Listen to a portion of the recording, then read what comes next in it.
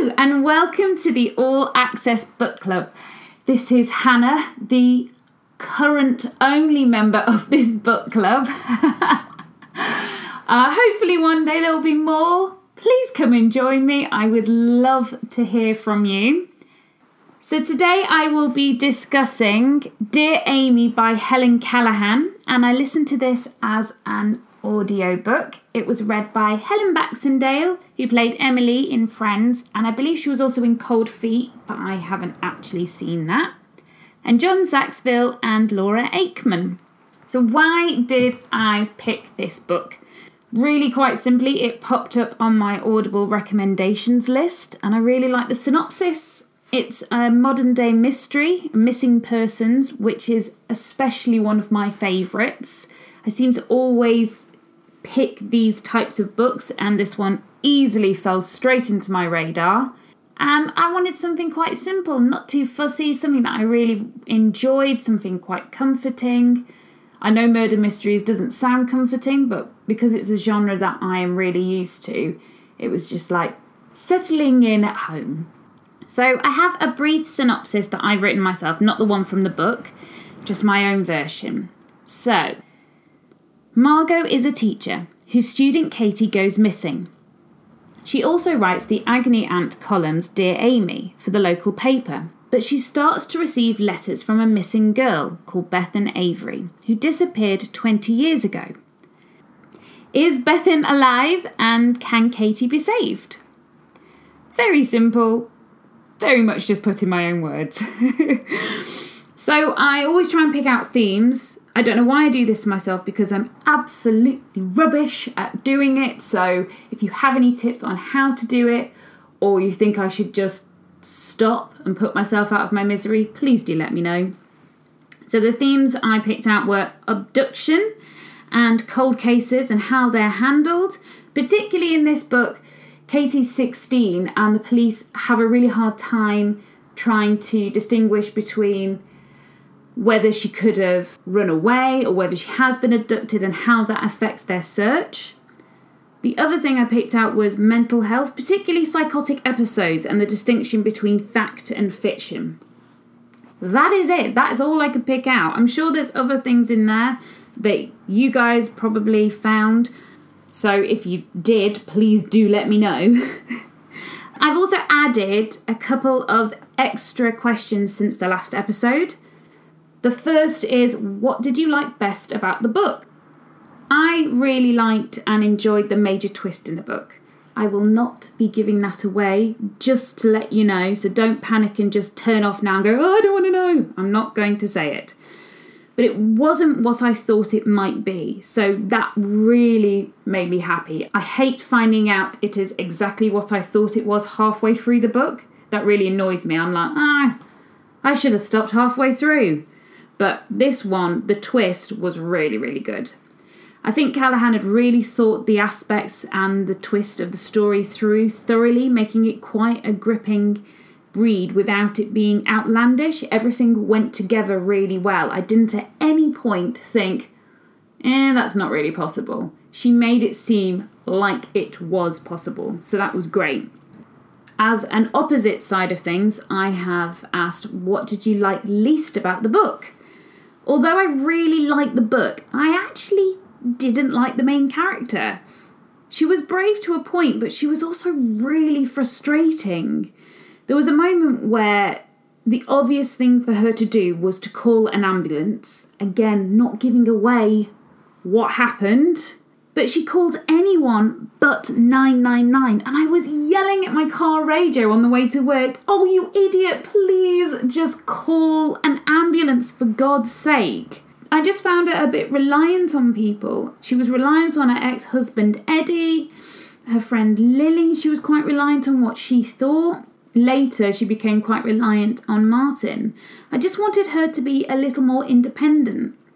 That's not to say that she wasn't written well. She really was. It was just that, for me, I don't think I'd wanted to be her mate. I think I would have just got really frustrated with her, like, oh, come on, have a bit more backbone. But in the end, she really does come good. Not saying anything, just putting it out there. How did it make you feel? Did you have bits that you really liked, or were there bits that you really didn't like? Come and tell me. I'm going to keep offering these questions out there. A question that I had in the first episode was, how did it make you feel? So overall, I was excited. I wanted to desperately know what was going to happen next, which is a great sign. And I hoped they would all be all right, which is totally me. When I'm listening to a book, I think, please, please, please, please, can everyone just be okay and live happily ever after? I do this with films. I do this with TV programmes. I just want everyone to just be happy. I'm a bit of a sup for that. Also, I felt comfortable as it's one of my favourite genres, as I said before, so I enjoyed seeing how this one played out. So yeah, it was really good for me. I thought it was written well. The characters were not one-dimensional, all had good and bad sides. As I said, Margot I found a little bit wussy, which is great because usually I'm like, oh yeah, go on girl characters, go on strong. But she was a little bit wussy and I was like, you know what, there's people like that in life. There you go. The writing was realistic. It provoked lots of feelings for me. Annoyance at Nasty Eddie and a bit of lust for Martin, I have to say. She fancied him a bit and I was like, yeah, I would. Not that I could see him in my head. Though, later when I'm casting, you'll see who I picked. The story flowed really well. There were great descriptions and scenes were set well, but without hindering the story, which is another bugbear of mine.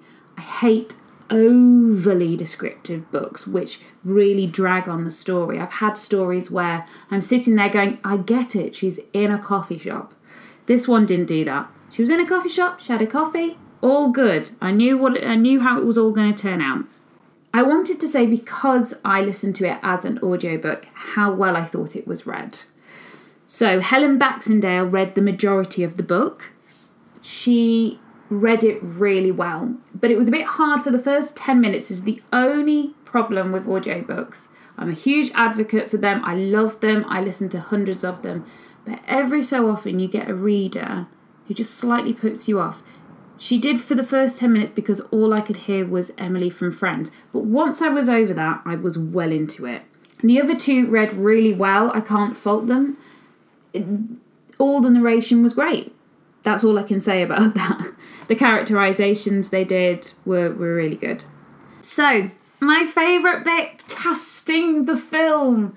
Though actually, I'm not sure whether I would actually do a film in this case or whether I would do one of those lovely BBC dramas. Has anyone watched Killing Eve? Love it. Fantastic. Brilliant. I'd like something like that. So for the main character of Margot, I've got Gemma Arterton. I think that's how you say it. Arterton? I don't know. I think she is a great actress. She fits the profile of Margot.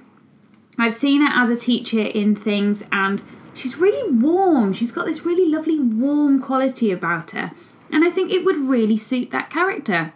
Eddie, he's supposed to be very well turned down, looks handsome in a suit. And I think Sam Claflin would be really good. He's been in quite a few things. What was the last thing I saw him in? Me Before You. Really good. He looked good in a suit in that. And he was a great actor. Martin. So I did say that he seemed like he would be quite attractive. And also, I got this feeling that he was just slightly older than Margot. So I've picked David Tennant because I have such a big crush on him. So if there's going to be a character that's just like a touch older, I'm not saying he's old. He's not old at all. But I reckon he's probably like just a tiny bit older than Gemma Arterton. Don't quote me on that. But I think he is great. He was great as a Doctor. He was brilliant in Broadchurch. I've seen him in a few other things as well recently. And I thought he was really, really good. So I would pick him. Plus also, I don't know why, I really think he's lovely. And then for her best friend Lily. Lily's supposed to be Scottish, so I've picked a beautiful redhead, Karen Gillian. She also has a lovely Scottish accent, and she was also in Doctor Who. So as you can probably guess, I'm actually a bit of a Doctor Who fan as well. So they're my choices for the film.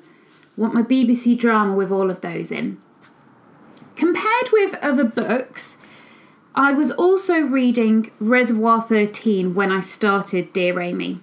Both are missing persons. I don't know if it was a good thing to start them both at the same time because, yeah, they've got the same sort of storyline. I should be varying myself a bit. But I thought they might be nice to compare. Turns out they're so different, completely different. You'll find the review of Reservoir 13 on my blog, but it's not your classic murder mystery or missing persons. That one is more based in the community. It's really hard to describe. It's the missing person is an undercurrent under the story. Whereas with this, it is the main focus. It is your classic mystery book and missing persons book. I enjoyed both of them thoroughly, but both are completely different. Helen Callaghan does have other books out. So Dear Amy came out in 2016 and she has released Lies this year. That is going straight on my TBR list, hashtag TBR, to be read list. So I will definitely be picking that up or potentially getting it on as an audiobook. That would be great. I would definitely recommend this book, particularly if this is the genre that you really like. This is something that you're really into. I think this author could follow on in the footsteps of someone like Ruth Ware, who is relatively new. She's just brought out her 4th book, and that is on my to-be-read list. And I think Helen Callaghan could follow in the same footsteps. You can buy this book on Amazon and other stores like Waterstones, W.H. Smith's. I'm sure it's in lots of places, but paperback on Amazon is $5.72, I think. Audible has it as well, and I reckon it will be on other audiobook buying places. I just use Audible. I'm terrible. I don't know. I'm not in cahoots with Audible. I'm not big enough for that yet. You can find the links to them on my blog. So thank you very much for listening today. If you have read this book, please come and chat to me about it in the comments section of the blog, or you can find me on Instagram at the All Access Book Club, just one word. If you haven't read the book, I would recommend going to grab a copy or listening to it. It is fantastic. So thank you very much for listening and have a great day.